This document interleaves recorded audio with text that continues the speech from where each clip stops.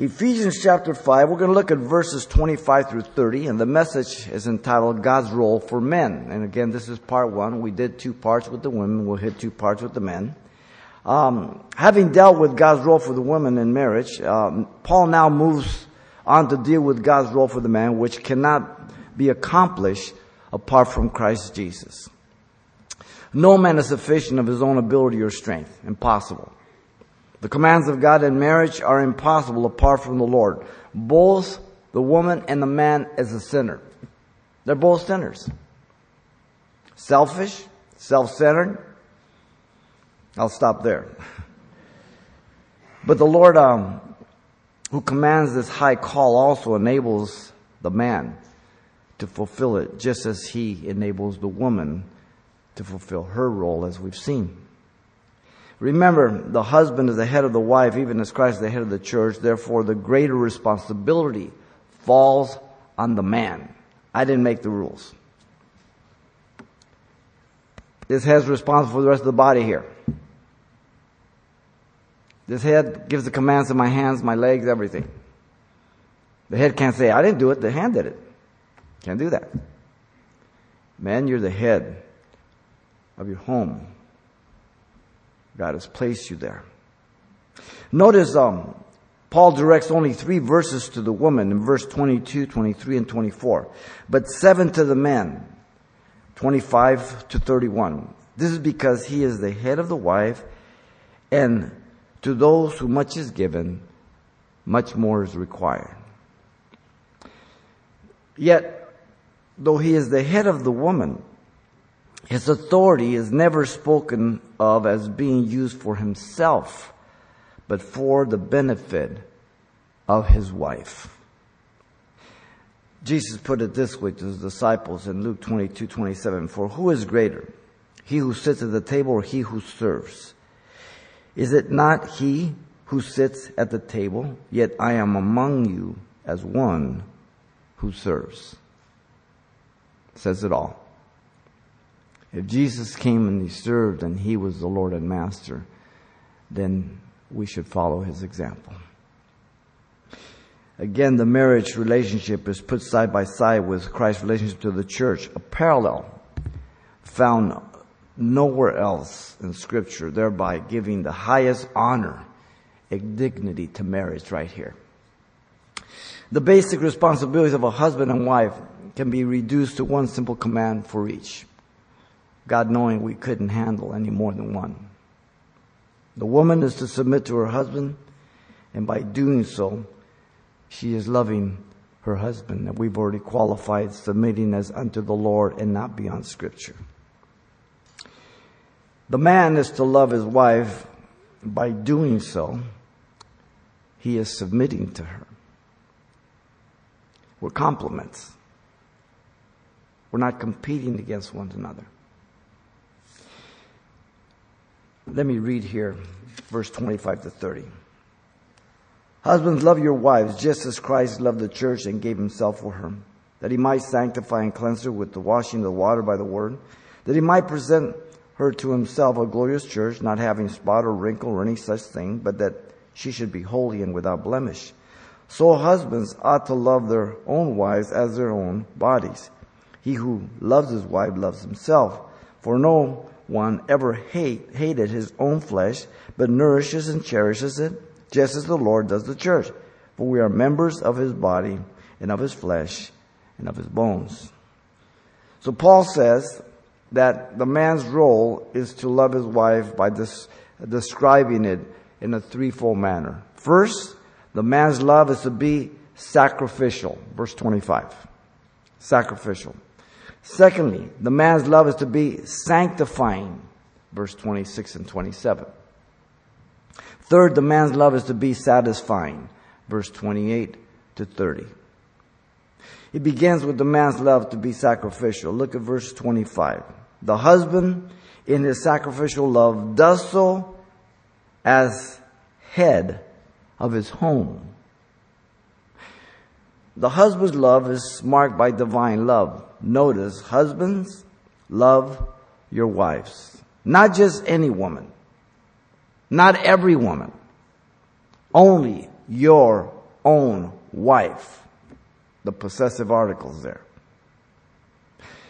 The word for love is agape, as you know, which is one of the 4 words found in the Greek. This word agape is distinct from phileo, the mental plane and soulish affection that is based on feelings, emotions, and romantic passion. Too often, this is where relationships are based on men and women, and therefore, because of the culture is so immoral, they jump right into bed and you ruin the whole relationship. And then you say, well, I never really loved them. This, or some people don't even care about that anymore. We're so low on the moral scale in America. This kind of love manipulates one to the other. It uses, it abuses. It's distinct also from the eros, which is a sexual love, but that sexual love is between a man and a woman only in marriage. That's what the Bible teaches. Now you got to understand that all these things that he's been saying in Ephesians, they're so outrageous to the culture that he's giving it. Sometimes we read the New Testament and say, well, you know, and we think that we are so, it's so difficult for us. Are you kidding me? These commands to the first century church, the Roman church that embraced the Greek culture, which is so corrupt, so sensual, so carnal. The Jews, which held a very low view of marriage, even though it was the highest. The things that Paul is telling to the men and women is so outlandish that it hurt their ears more than it does in our generation. Trust me. It's distinct from the word storge, family love, affectionate love of husband to children, wives, daughters, so on and so forth. The word is agape, which is used throughout the New Testament for God's divine love for man. Greek commentator says, quote, "It is the love, consequently, not merely of duty, but of nature divine." John 3:16 defines it for us. "For God so loved the world that he gave his only begotten Son, that whoever believes in him should not perish, but have everlasting life." Go to 1 John 3:16 when you go home, and you'll notice a good parallel there. Now, it is a love whose source is Christ through the believer. So Christ is the source. Mark it well as we go through this text. To love my wife is to be the most natural as a Christian. If I walk in the Spirit, there's the big if. If I walk in the Spirit, it's going to come. But if I don't, it's never going to come. Ephesians 5:2 says, "Walk in love, as Christ also has loved us and given himself for us, an offering and a sacrifice to God for a sweet-smelling aroma." Jesus demonstrated his love constantly by his sacrifice, by his service. Now, this sacrificial love is to be ongoing. Notice verse 25. This is evident from the Greek grammar, the imperative present active tense. The text reads, "Continue to love," or "go on loving, driving me to Christ." Because I cannot keep doing that on my own consistently. It's impossible. So really, the Word of God drives us to Christ. It's to bring us to the end of ourselves in recognition that it is not in us, only through us, but Christ being the source. Notice the command is not an option. It is a command that is to be carried out based on the enabling of Christ. The command is not based on feelings, emotions, but obedience. Too often and too much today, people make all their decisions based on how they feel or what they like. There's no discipline, there's no commitment, there's no denial of self. And so everything is subjective. Objective truth is lost in our society. Notice the husband's sacrificial love is marked by an unbelievable potential. Still 25 there. Listen to the words. "Just as Christ also loved the church and gave himself for her." The parallel of comparison is the example of Christ loving the church by the evidence of giving himself for her on the cross. The word just means even as, or in proportion or degree. So, what Jesus did, here's the parallel. I, as a man, am called to do exactly what he did. In proportion. Because he's the one that enables me. If I try to do that in proportion apart from abiding and depending on him, it'll never happen. Never. It cost him his life. It was the evidence of his love. Jesus put it this way, I lay down my life, no one takes it from me, John 10:17. The word church, as you know, is ecclesia, literally the called out ones. Called out from sin to holiness, from darkness to light. And the word loved is the same word agape, but in a different form, agapao. It's the indicative aorist active. Jesus continues to love his church. He not only demonstrated it by dying, but he continues to love her. Notice Jesus Christ, being the head of the church, laid down his life for his bride. So the man, being the head of the home, is to be laying down his life for his bride. Listen, daily. I think to die for your wife in some occasion or altercation that someone tries to assault her and you step in and they shoot you is easy. Here's the hard part. Every day, dying to self. That will bring you to the end of yourself. That'll drive you to Christ. Jesus said, greater love has no one than this, that he laid down his life for his friends.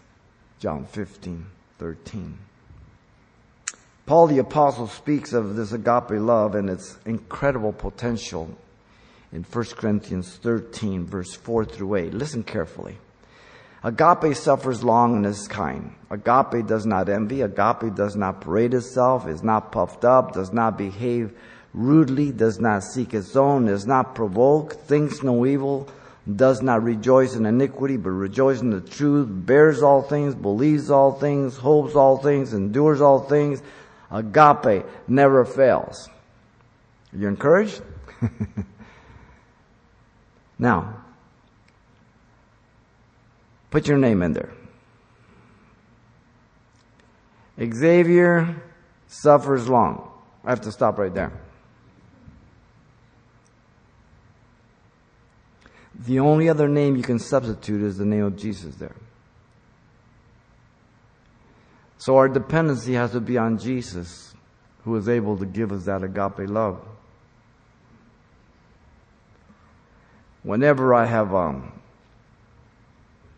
depended on God's agape love, I have never failed, however difficult the test has been.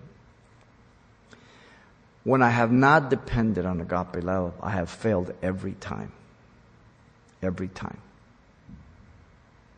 So the failure is not in God's lack of provision. The failure is in my lack of dependency. The context here is the gifts in 1 Corinthians 13. For the Corinthians were carnal, exalting themselves through the gifts as if they were credentials for spirituality. You can have all the gifts of the Spirit if that were possible. That doesn't mean you're spiritual. The Corinthians had all the gifts, and Paul calls them carnal. Gifts are simply gifts for the benefit of others, not for yourself. But there are no credentials of spirituality. You can be carnal and have the gift of tongues, the gift of prophecy. God may even use you for healing other people. Doesn't mean you're spiritual. It means God has mercy and love towards others, and He'll use you. That's it. You see, the gifts are given by God's grace, and you cannot possess them for your own will or for your own benefit. They're not to be exercised apart from the motive of God's love. So this way we can receive some reward. If I do what I do for pride, for attention to myself, or for people to be in awe of me, then I've got my reward. But if I do what I do by agape love and for the love of God and the love of people, then God will reward me. The motive of the heart, 1 Corinthians 4:5. It's important. So God is not impressed with how much I do or what I do. He's more concerned is how and why I do what I do.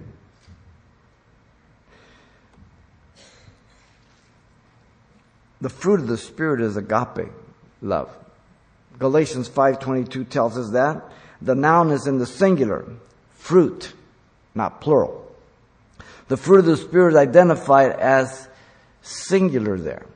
Many times people speak about the 8 fruits of the Spirit. I don't know what Bible they're reading. The agape love of God is to be the mark of believers. That singular fruit demonstrates that the rest of the list are the manifestations of agape love. Joy, peace, long-suffering, kindness, goodness, faithfulness. Those are all manifestations of love.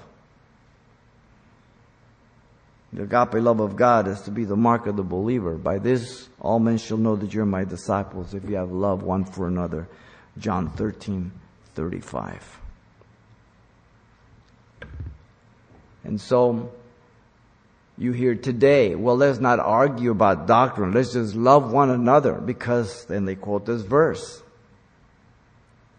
Now, they're absolutely right in quoting the verse. We are to be known for our love for one another, but not at the expense of doctrine. That is absolutely a lie.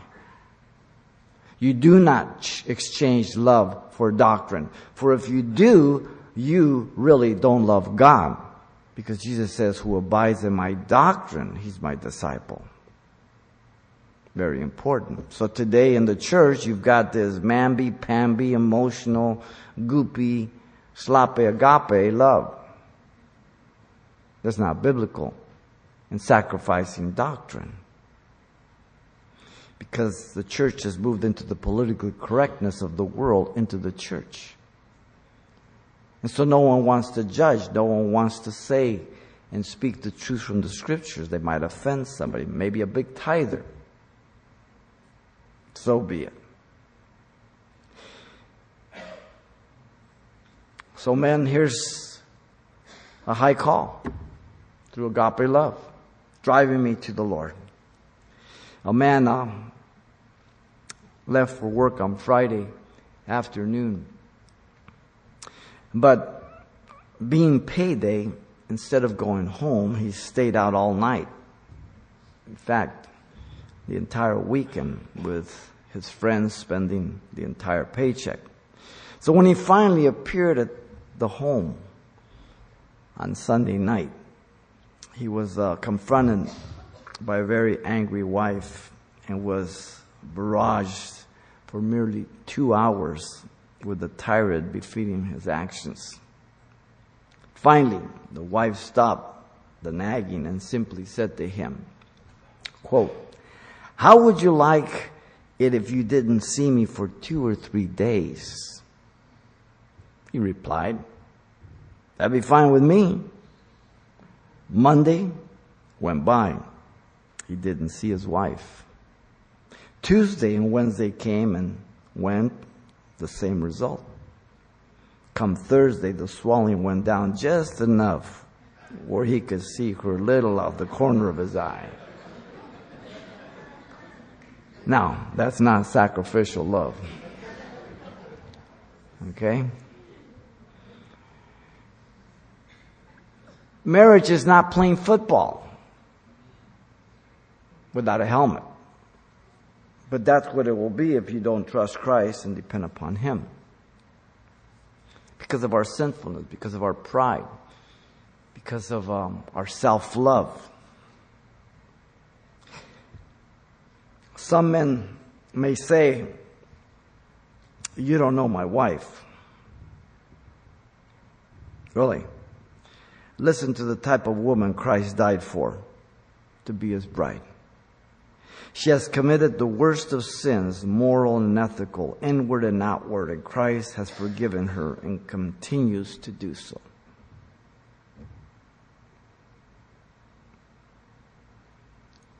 You can't come up with anything else if you read your Bible. Where did you come from? That's who Christ died for. She's a new creation, having abandoned the old life of sin, so there is to be a loving passion and longing for each other. By our oneness in Christ, having eyes only for one another regardless of the physical changes, and they will come. Time and gravity will take care of you. Adam experienced a type of death to obtain his bride, if you remember in Genesis 3:21. Jesus was pierced on his side, and water and blood came forth as he died in her stead to obtain her for himself. If I think that I'm the exception as a man and I don't have to die daily to love and enjoy my bride, I'm really deceived. And the worst form of deception is self-deception. Not only that, but when you met your wife, she wasn't the person you are complaining about today, or you wouldn't have married her. The process of time in marriage has resulted in the product of who she is in the present. We affect one another. She's what she is partly because of you, husbands. And you are what you are partly because of her. We affect one another. The man experiences a constant loving death for his bride, providing for her needs out of agape love, not her greeds. Very important. You know, in the world, there's such a pressure on men to provide and to perform and to whatever it is. And the way the world is today, it's all upside down. And when we come to Christ, we're to go to the Scriptures so we can understand and know exactly what it is to be a godly man and a godly woman, particularly in marriage. The principle was laid down after the fall. Adam was to earn his bread by the sweat of his brow. Genesis 3:19. He is the provider. He has a heavier skeletal frame, a more muscular body. God created him for hard work. The woman, she was created to have children. Now, I'm not saying that that's all Christian women are to do. I'm just telling you that the highest call for a woman, as we said, is to be a wife and a mother. And the highest call of a man is to be a godly head to take care of his wife and his children. That's the highest priority.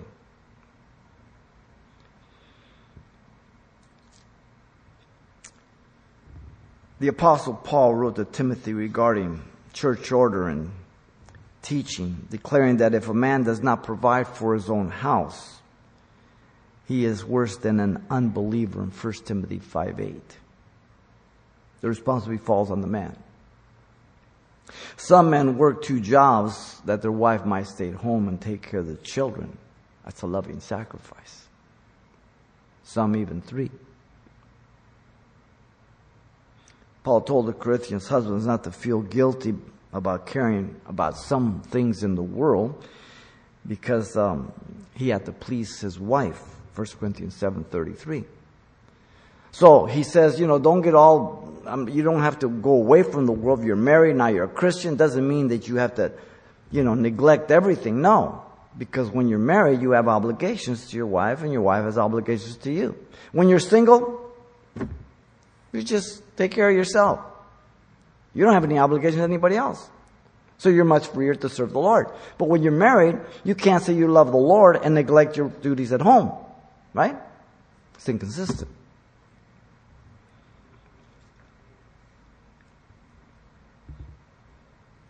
At times men will say God has called them into ministry, and some have quit their jobs, putting their families through tremendous suffering and difficulties, and God never intended that. Because men listen to men rather than study the Word of God and listen to God. If God calls you, He's going to open the doors. He's going to take care of you. Paul was called to ministry, but he worked all his life. So being called to ministry doesn't mean that you stop working at times. God will show you, but God's not the author of confusion. If He calls you, He will open those doors. That's why we don't believe in begging for money. We don't believe in sending out letters from the church. We don't do any of that.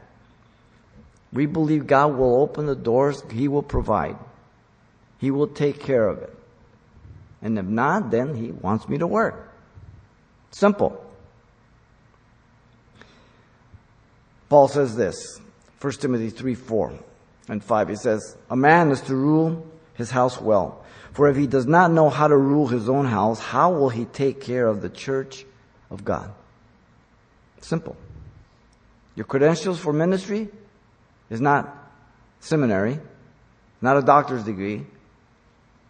It's your home. That's your credentials. The man's sacrificial love forgives when there is genuine repentance. The measure of forgiveness is beyond our own ability or capacity. Listen, Ephesians 4:31 says, let all bitterness, wrath, anger, clamor, or loud quarreling and evil speaking be put away from you, with all malice, and be kind to one another, tender-hearted, forgiving one another, even as God in Christ forgave you. Even as, in proportion, in degree. Whoa. No one will ever sin against you as much as you have sinned and will sin against God. That's a hard truth to swallow, but it's a truth. Absolutely.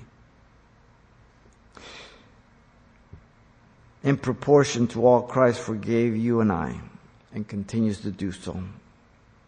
When we do not do that, we grieve the Holy Spirit, as Paul told them not to do in Ephesians 4:30. Paul says, husbands, love your wives and do not be bitter against them. Colossians 3:19, the sister epistle.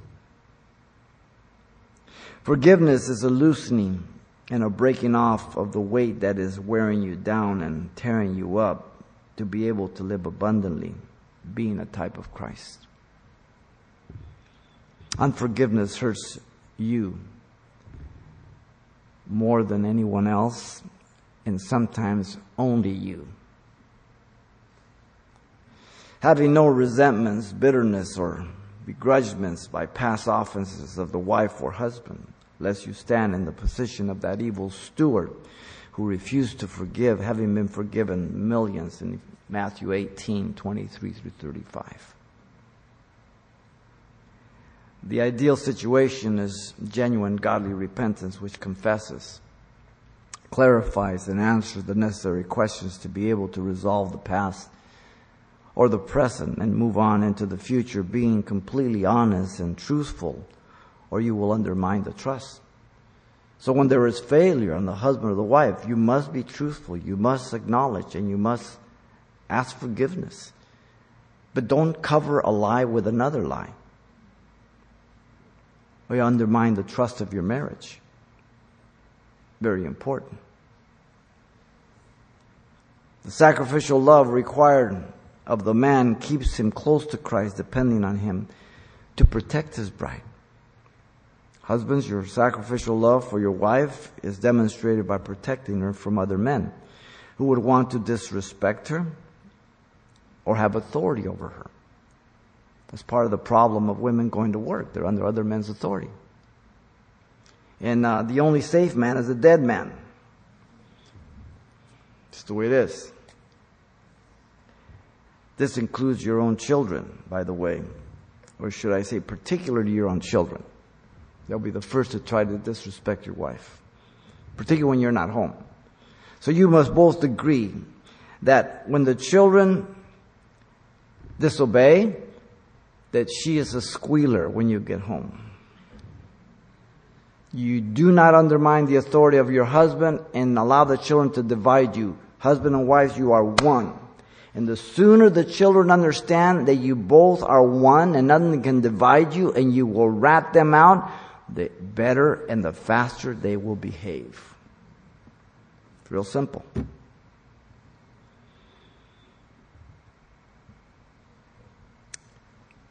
This simple sacrificial love requires of a man to keep him close to Christ again.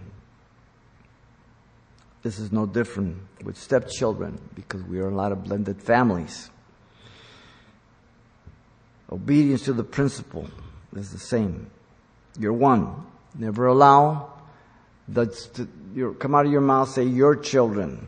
If you marry a woman who has children, we understand they're stepchildren, but they're your children. And then the difficulty on the other part, the woman, if the children are hers or his, when discipline comes in, then they want to step in. No. One head. You can disagree apart from the kids and then come in and redeem it which way, but you don't argue in front of them, and you don't let them and show them that you're going to divide it. You'll destroy your home. Absolutely destroy it.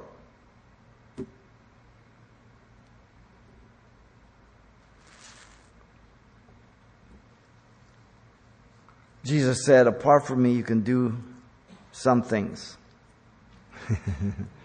Nothing. John 15:5. Absolutely nothing. The man's love is to be sacrificing, sacrificial. Second, the man's love is to be sanctifying. Look at verse 26 to 27. The reason for this quality of love is that the husband is the high priest of the home, even as Christ is the high priest of the church. Notice in 26, the product to be sought out as the goal by the husband is the sanctification and cleansing of the bride, that he might sanctify and cleanse her. The picture is of Christ sanctifying and cleansing his bride to himself. Notice, the word that is a hina clause, introducing the purpose clause, to sanctify. The word is hagiaso. It means to set apart for special purpose. We get the word saint, holy, same root. The word is often used with the idea of reverence and setting apart from the profane, as the tabernacle and its furnishings, simply dedicated for the Lord's work. The giving of himself is in a vicarious sacrifice, as Jesus sanctifies the bride to himself. In other words, he died in her place. So the wife is set apart for the husband alone in marriage, no other. The word cleanse means to purge or purify. The idea is of cleansing of the sins of the past at repentance, as well as sins that will rise to impede and hinder the relationship between Christ and the believer, be it husband or wife or the church. 1 John 1:9, we confess our sin, he is faithful and just to forgive us our sins. 1 John 2:1, my little children, I do not practice sin. If you do fail, then you have Jesus Christ the righteous to make intercession for you, the advocate for the defense. Interesting, the word here, cleansing, is catharsis.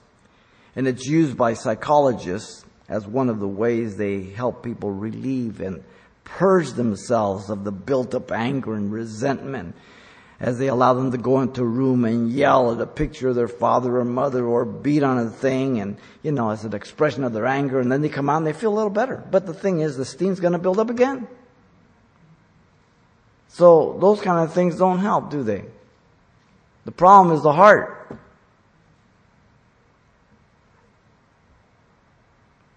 The cleansing is for an ongoing, loving, and meaningful relationship between Christ and his church. And so the wife is cleansed by Christ for the marriage with her husband. Both sanctify and cleanse are aorist actus But the sanctifying is the result of the cleansing that comes first, indicated by the participle here, the Greek scholars tell us. But they happen simultaneously, but the sanctifying follows the cleansing.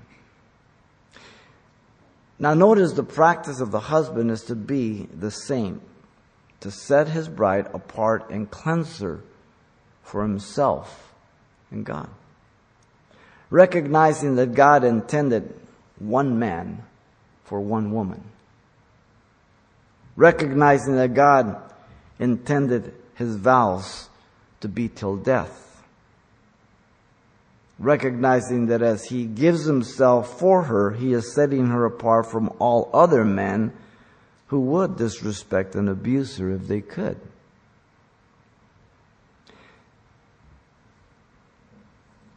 Look at 26. The process which will accomplish the product of the bride is by the word of God. With the washing of water by the word. Paul says, with the washing. The word washing means to bathe, to wash completely. There's another word in the Greek which is used for washing only a part of as opposed to the whole. The word is nipto. John uses it when Jesus washed the disciples' feet in John 13:8. See, we have been totally cleansed of our sins as we've repented and accepted Jesus. But we need to wash our feet as we walk in this world because we fail and we fall short. So we need to acknowledge our sin and be right with Jesus. We've been cleansed completely, but we still fall short.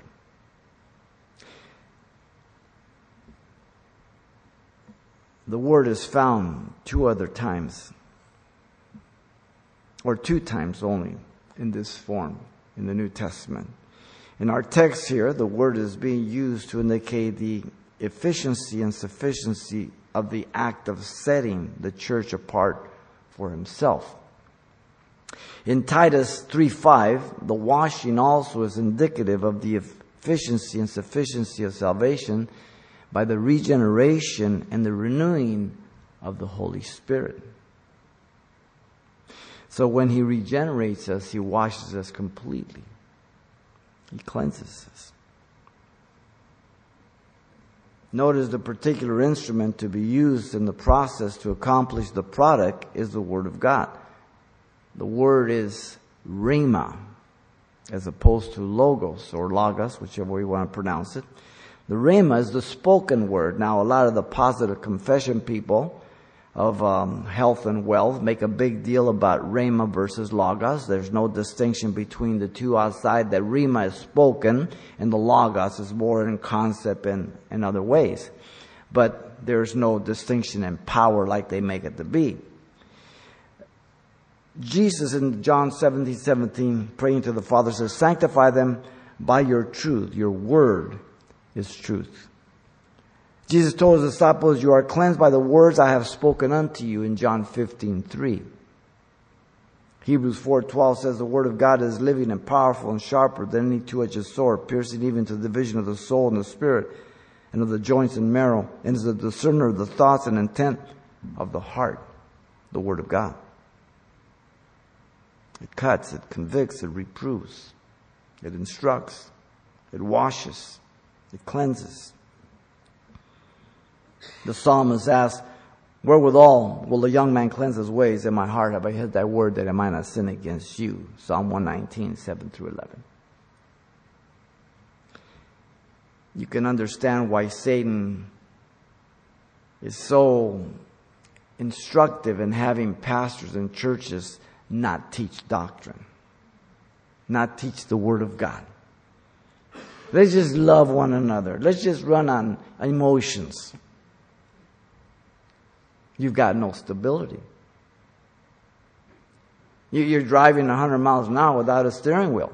The Word of God. Notice the purpose behind the process and the product of the bride is to present to himself a pure church on the final day. Verse 27.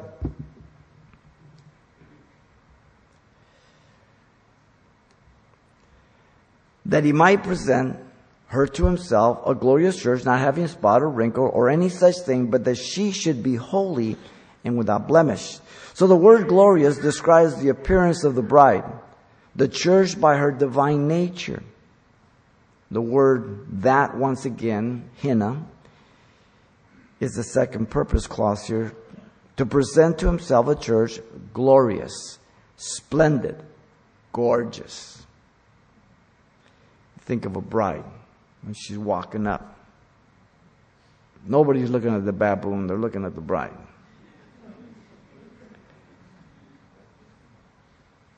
Notice it's due to the giving of himself. Christ is the agent of her regeneration, ongoing transformation, and presentation one day as a chaste virgin. Until then, he causes her to be and become all she can be.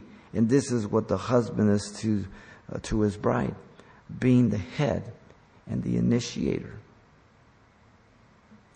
A chaste virgin. 2 Corinthians 11:2. He's given us the white gown to wear. We couldn't wear it apart from him. The idea is her great esteem and high value, not of her own nature, but the new nature through the new birth. Notice the church of Jesus will be presented without spot, he says, meaning no moral spot that is incurred from the world, because in that day she'll be glorified. Right now we still deal with sin. That day we won't have to. In other words, no sin, for she will be with him in that future day. The word spot is found only one other time in the New Testament, in 2 Peter 2:13. And notice the reason is that she has been sanctified, having been cleansed and washed by the blood and the word of God. And so the wife to her husband. The parallel is there. It's a direct parallel all the way through the text. But until that day, the church is in the world and not perfect. So she has to confess and ask forgiveness for the spots incurred from the world by the ongoing transformation of the Holy Spirit. The church of Jesus is that future day will also have, notice, no wrinkle. That which is brought on herself by the flesh as a result of her present sin nature still. When she's glorified, then that won't be a problem. What hinders me is my old flesh when I don't walk in the Spirit. When I give up my last breath, I'm instantly present. I won't have any problem with sin anymore. My sin nature will be gone. I'm glorified. And so the wife to her husband. So this reason again is that she has been sanctified, having been cleansed and washed by the blood and the word of Jesus Christ. Until that day, the church has to confess, ask forgiveness for those wrinkles incurred by our sinful nature as we yield to the transforming work of the Holy Spirit. Now notice the church of Jesus has no spot or wrinkle or any such thing that would deny her oneness or separation from him through his vicarious death and resurrection. Even though we're not perfect, he's given us the means by which to stay right through the mediator Jesus Christ, the advocate of the defense, and we keep our accounts short, we stay in fellowship, and we walk in the light, even as he is in the light. You see, the church of Jesus is holy and without blemish, he says, trusting Jesus by faith now. But on that day, it will be unto perfection. Completely the bride of Christ in every way, without any impediments, without any weakness or anything else. The phrase should be holy here, hagios again, means to be separated from evil and sin, and it's the present active tense. Ongoing. The phrase without blemish means without rebuke or faultless, being justified by Jesus by faith now and unto that perfection of that day. These are to be the evidence of her nature, character, and habit of life, the church. Christensen writes in relationship to this passage in Ephesians, listen carefully, quote, "Hast thou seen the measure of obedience? Here also the measure of love. Wouldest thou that thy wife should obey thee, as the church does Christ? Have care thyself for her as Christ for the church. And if it be needful that thou shouldest give thy life for her, or be cut to pieces 1,000 times, or endure anything whatsoever, refuse it not." Shakespeare says, "Love is not love which alters when it alteration finds, or bends with the remover to remove. Oh no, it is an ever fixed mark that looks on tempest and is never shaken." That's God's agape love, ladies and gentlemen. The man's sacrificing love for his wife is evident by his spiritual priesthood in the home towards his bride. Gentlemen, do you take your wife through the word in the family? Those of you who are young, you need to be the high priest of your home. Take your wife through the word, both of you together. The things will change as you get older, as the kids grow up. But you move as a family. There's a family time. Again, don't go give an hour sermon to your 5-year-old. Okay? Do it in proportion as they are, with the Bible according to their age and all that, and it'll work out just fine. Too many men fail drastically here. They're not the spiritual leaders. They do not apply themselves to the study of God's Word, nor are consistent in going to church. So it's a bad example. They open their homes to destruction by their sin nature, the world and Satan. You use God's Word to build her up, gentlemen, or merely to rule over her. If we're not growing together as husband and wife, then we're growing apart. It's real simple. If we leave the world, then we need to cling to the Word of God. We will ultimately leave one another if we don't cling to the Word. You'll grow apart. Do you pray together? Do you pray for her, gentlemen? Do you lay hands on your wife for wisdom, direction, guidance when she's sick? You pray for strength and patience as she has to deal with the children daily. All those hours, you just come home at the end of the day. And hopefully you can have a conversation above the cookie level. Just stay home one day and take care of the kids. I'm glad God made me man. Different roles.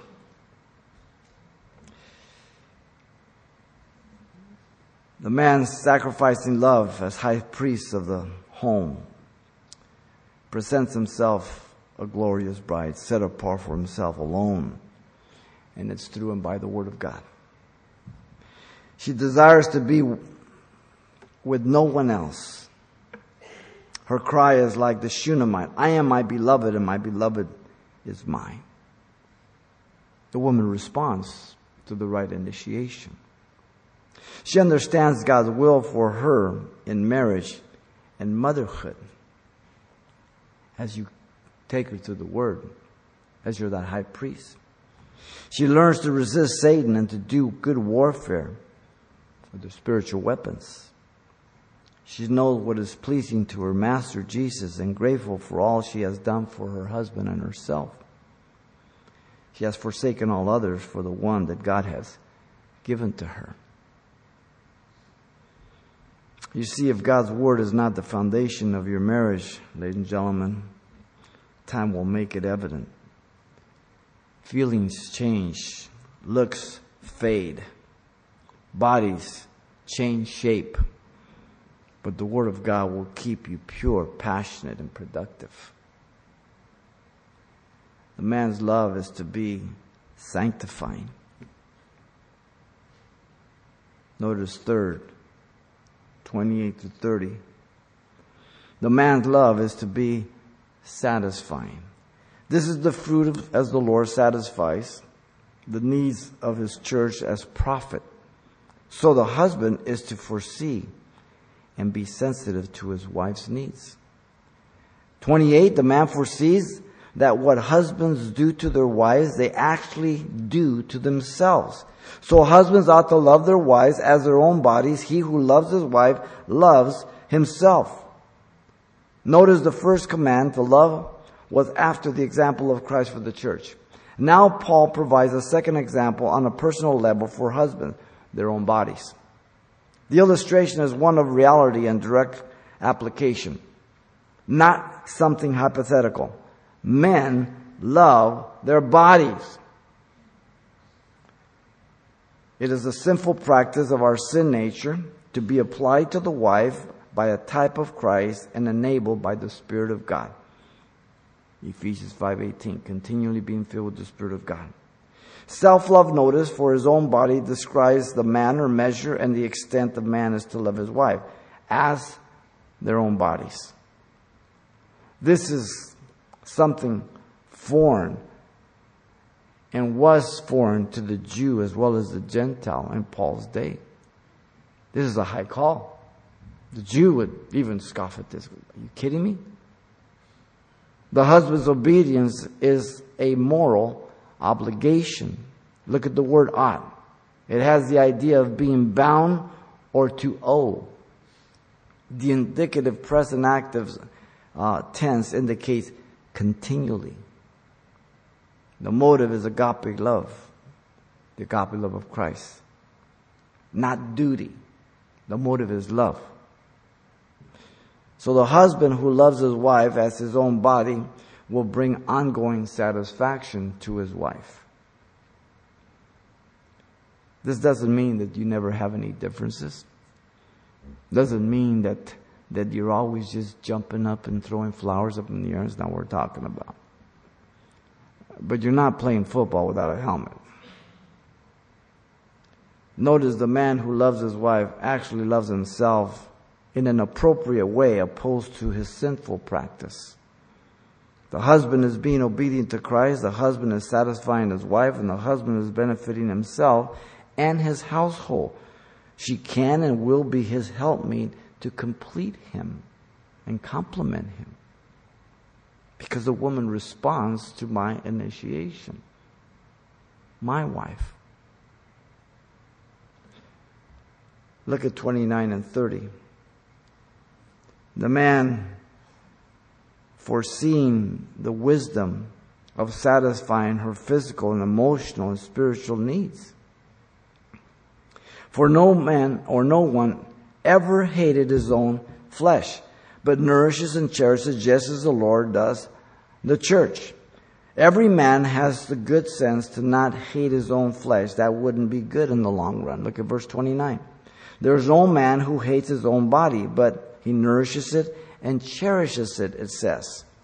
The word hate means to detest or disdain. The tense, again, indicative aorist, active, expressing what is always true. This is not an exaggeration. Just go to the gym. Just watch women if there's mirrors around. The word nourish appears 2 times in the New Testament. The other time is in the next chapter by the phrase bring them up, meaning to rear up or to nourish to maturity, talking about the children, Ephesians 6:4. And the tense again is the indicative present active, meaning continual. The word cherish means to warm or to brood, also appearing 2 times in the New Testament. The other one in Thessalonians, as Paul describes his gentle care of motherly love towards the Thessalonians in 1 Thessalonians 2:7. The tense again indicative, present active, continual. So all of these things, commands are continual. The idea being one of gentle, loving, and sensitive care for his wife.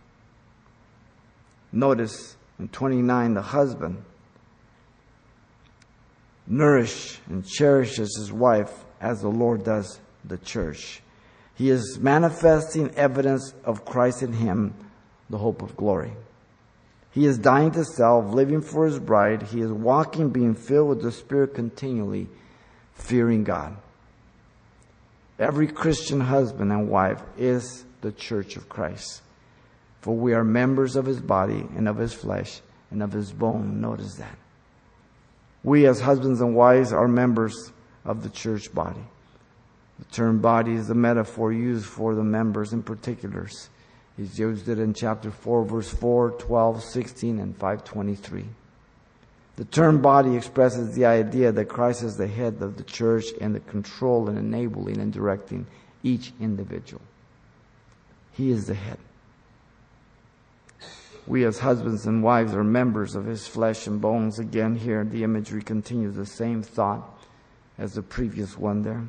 The fact that we are all intricately tied together in Christ in an intimate relationship such as husbands and wives. You know, a couple was having some trouble, so they went to a marriage counselor. And after a few visits and a lot of questions and listening, the counselor said that he had discovered the main problem. So he stood up, went over to the woman, and he gave her a long hug. He looked at the man and said, "This is what your wife needs at least once a day." The man frowned, thought for a moment, and said, "Okay, what time do you want me to bring her back tomorrow?"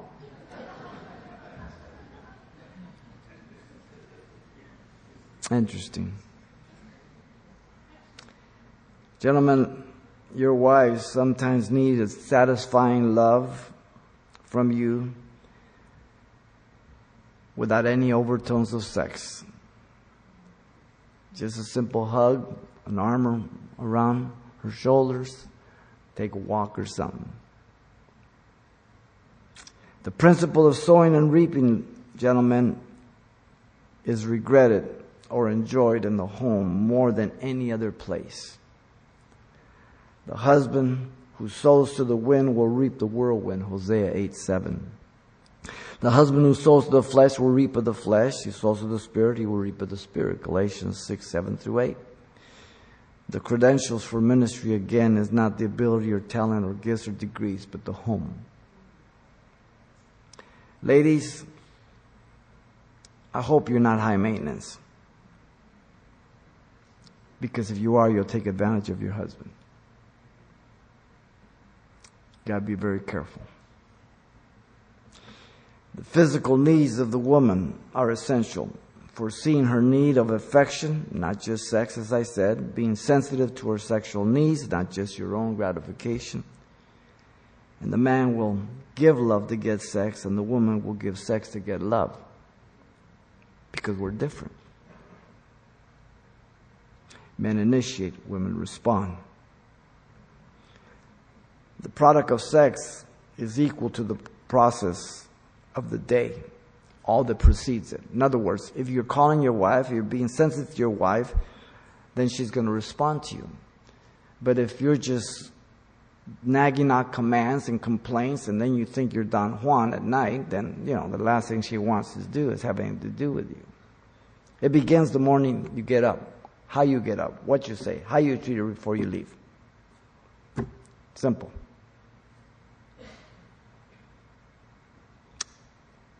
Is she the one doing all the physical work around the house? You gotta be careful. She's mowing the lawn, painting the house. How do women do today? You see, the emotional needs of a woman needs to be met. Be considerate as to who receives the most benefit by the decisions we make, gentlemen. Do I decide where we're going to go vacation without considering the rest of my family? I ask them, the family, I go, "Hey, where you guys want to go eat dinner?" The kids say here, no. And my wife says here, no. They all say, where do you want to go? Well, let's go here. Okay. Well, why you give them the choice?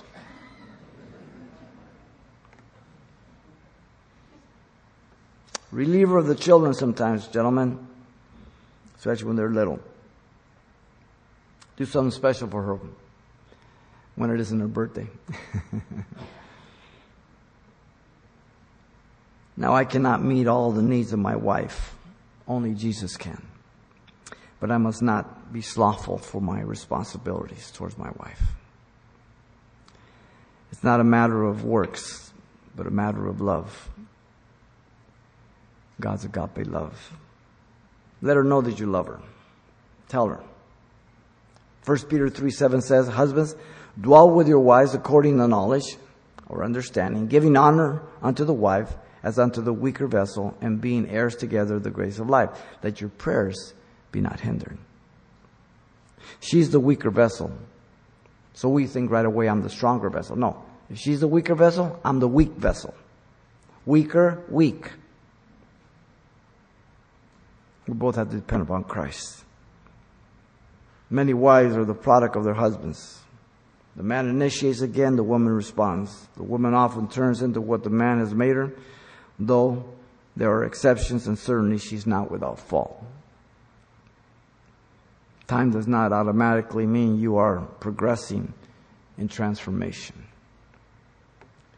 Many godly men are doing exactly what we've just studied in this hour, loving their wives as Christ.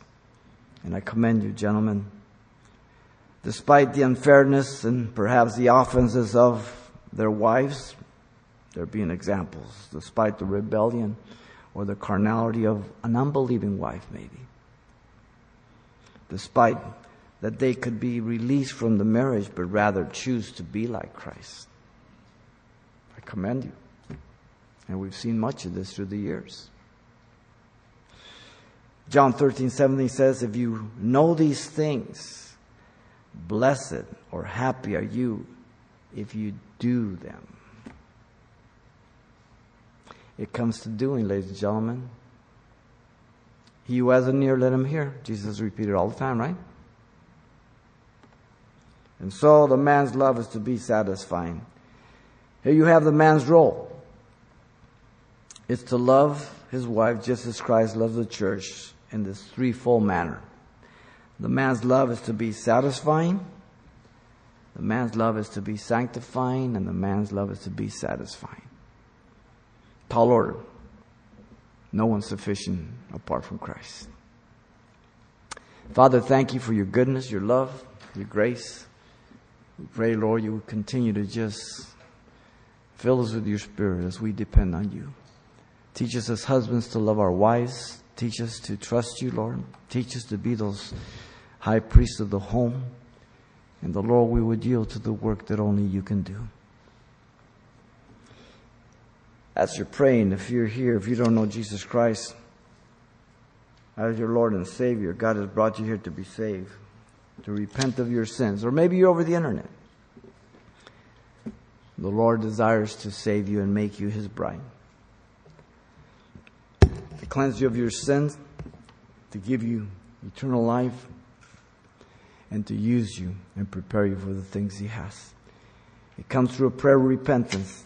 If you believe Jesus died for your sins and that he rose from the dead, then he's able to forgive you. Then you can call upon him right now. This is your prayer of repentance to him. And he's going to save you right now. You can repeat this to him. Father, I come to you in Jesus' name. I ask you to forgive me for all my sins. Give me a brand new heart. Fill me with your Spirit. I accept you as my Savior and Lord. In Jesus' name. Amen.